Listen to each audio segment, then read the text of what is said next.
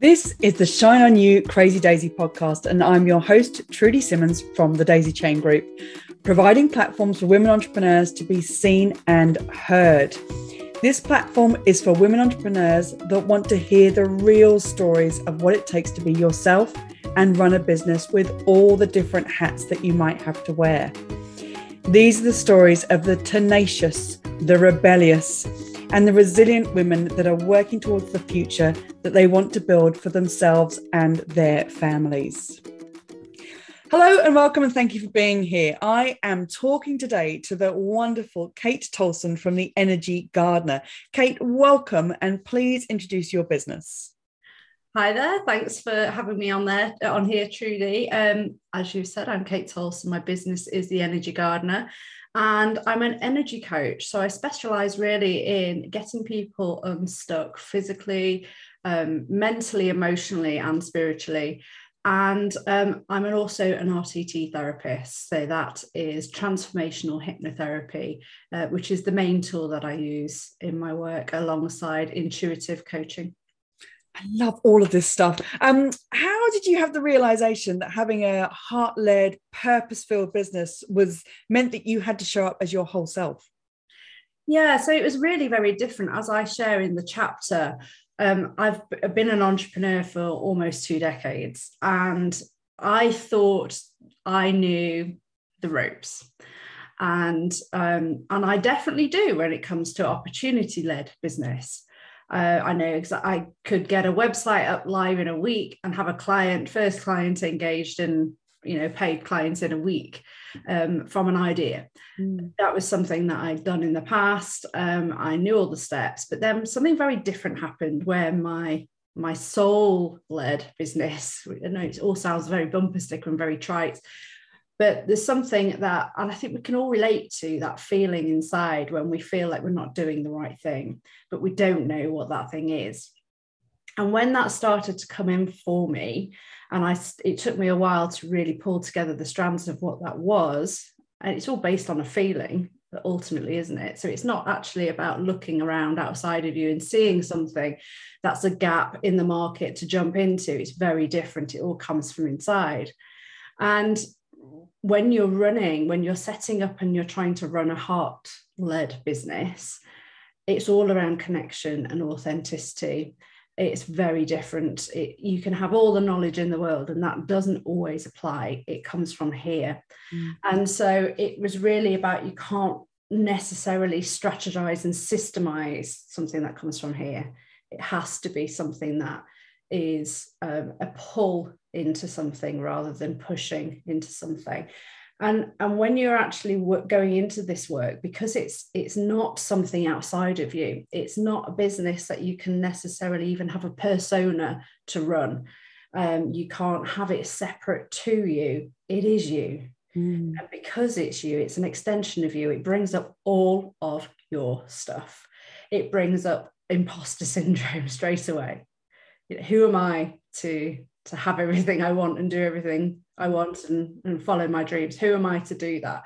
Nobody in my lineage has ever managed to do that. Life's been a struggle, work's been hard. It brings up all of that stuff. It brings up any blocks in your self-expression. It brings all that stuff up.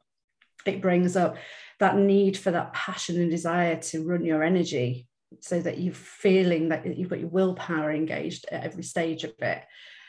Which is something that shuts down very easily for people in these heart-led, soul-led businesses. And you've really got to have a love for it. Got to have a love for it. We can all run opportunity-led businesses that are a gap in the market that we don't particularly love and be really successful at it. But when it's this type of work, you've got to have your heart and soul in it for it to whole work. of yourself. Yeah, absolutely. It brings up all your money and your success blocks, anything that's been there under the surface that's not really been a problem before. It's going to be a problem now. You've got to look at it. Yeah. Because you're expanding into this business, everything that's kind of sitting in the periphery of you, you've got to work through it. And what's really interesting in that is one of the things that you mentioned in the book was this feeling of you were using or working with procrastination and perfectionism So how did you then work out how to work with those and overcome them to be able to move forward? Yeah, it's interesting. I used to very offhandedly say that perfectionism, I'm a perfectionist, as if that was a good thing, right? You know, and I hear people saying it now. And I had to overcome that to some extent in previous work. When you come to outsourcing, if you want to grow, you need to outsource. You have to. There's only so many hours you've got in the day. You've only got so much capacity. If you're a perfectionist, you're going to really struggle to outsource. You're going to struggle to let that go. So I'd kind of crossed that barrier a little bit in previous, like in my previous work. But actually what I started to do is to really dive into what's beneath procrastination and perfectionism. Before, I felt that it was something that everybody has, and you've just got to get used to it. And now what I realize is it's not the case, because procrastination really is often a sign that, one, you're not into it, what you're doing, it's just not a good fit for you. And so you're kind of wasting time around it, or it's resistance to growth. And so you can actually, when you feel that procrastination come in, when you notice that you're, procrastinating learning, so you're doing course after course, which is a big one.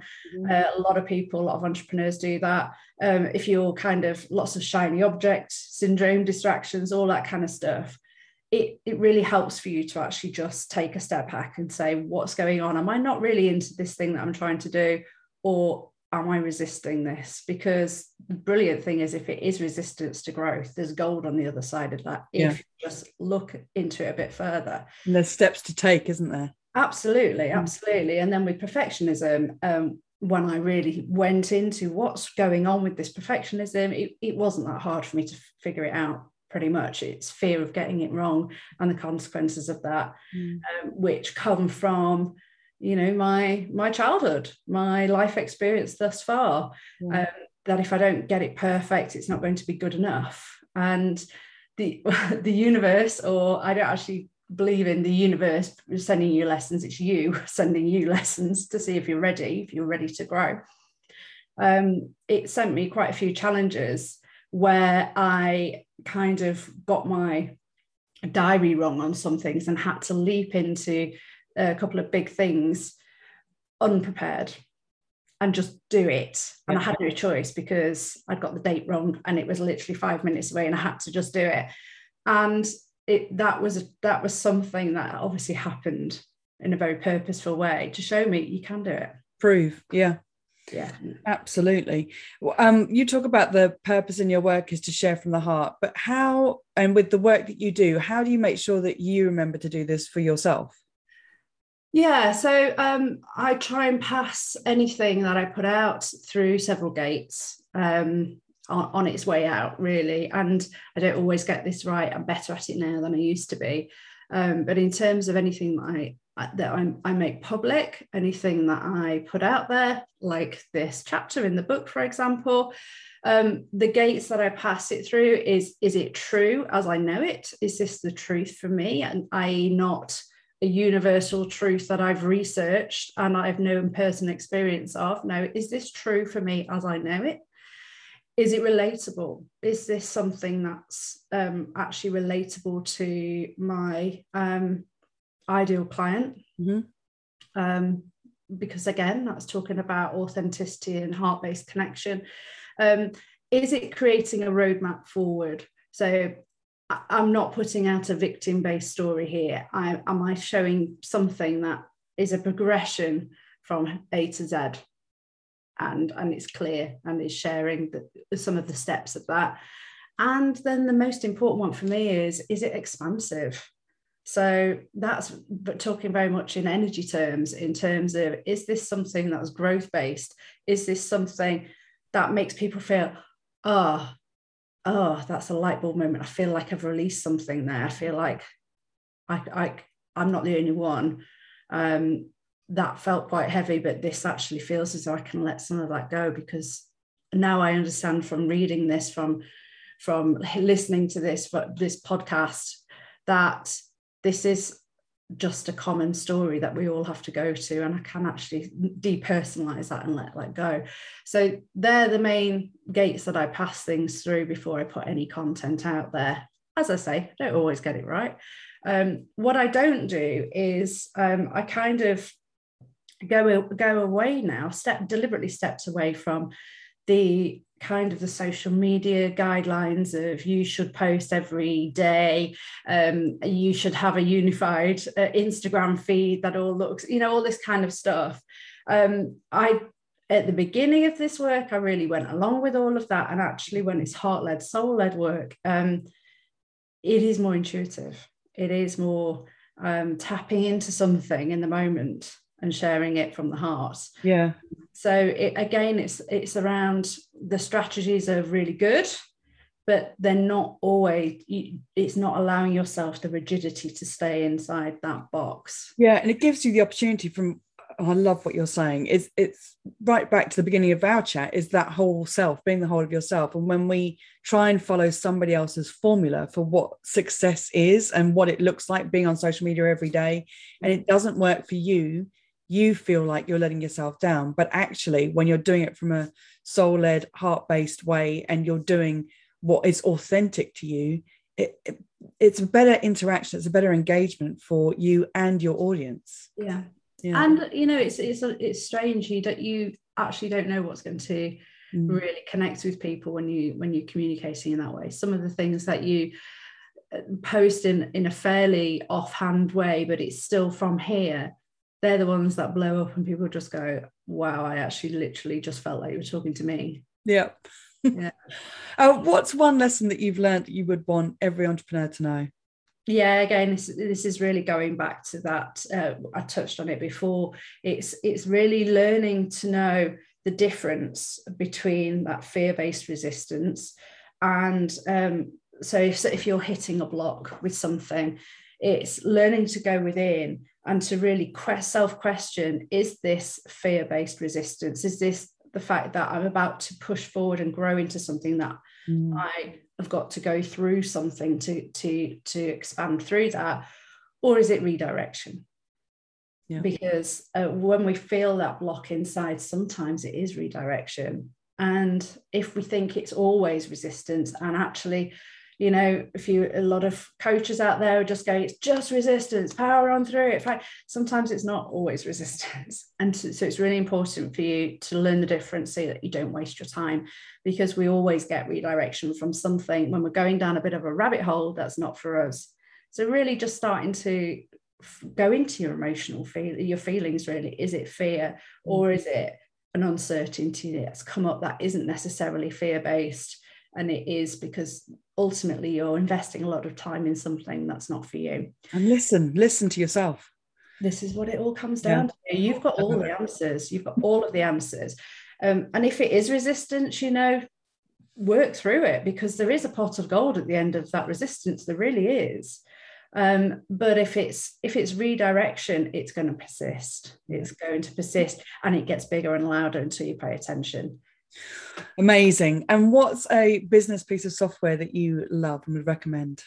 Yeah, Kajabi. That's what my websites run on, and what my programs run on. I procrastinated literally a year around course software, and I was just thinking if I could cobble together a WordPress website, because obviously I've been designing my own website for over a decade, and cobble together this, that, and the other, and I could pull it together and it would be cheaper than Kajabi. There is a gift of time that comes from paying a little bit extra for the right program that pulls everything together and actually just takes a whole leap off your plate. Well, and it gives you the ability to grow. I use Kajabi as well. I had it for 5 years before I started using it. Whoops. Right. But once you start using it, and you can pull like your memberships, every podcasting now, everything is in one place. It is a phenomenal piece of kit when it's used effectively. Yeah, I'm actually just creating communities on there to move away from Facebook as well. Yeah. And it's just growing and growing all the time. So that's my big recommendation. Kate, this has been so amazing. Thank you so much for being a part of the book Shine On You Crazy Daisy, and for having your chapter in there, and for being here today. Thank you. Thanks so much, Trudy. Thank you for listening. If you like what you've heard, please leave a review and come back for more inspiration. And if you're ready for more motivation, please go to my website and buy the Shine On You Crazy Daisy series of books with inspirational and motivating stories from businesswomen around the world. But wait, there's more!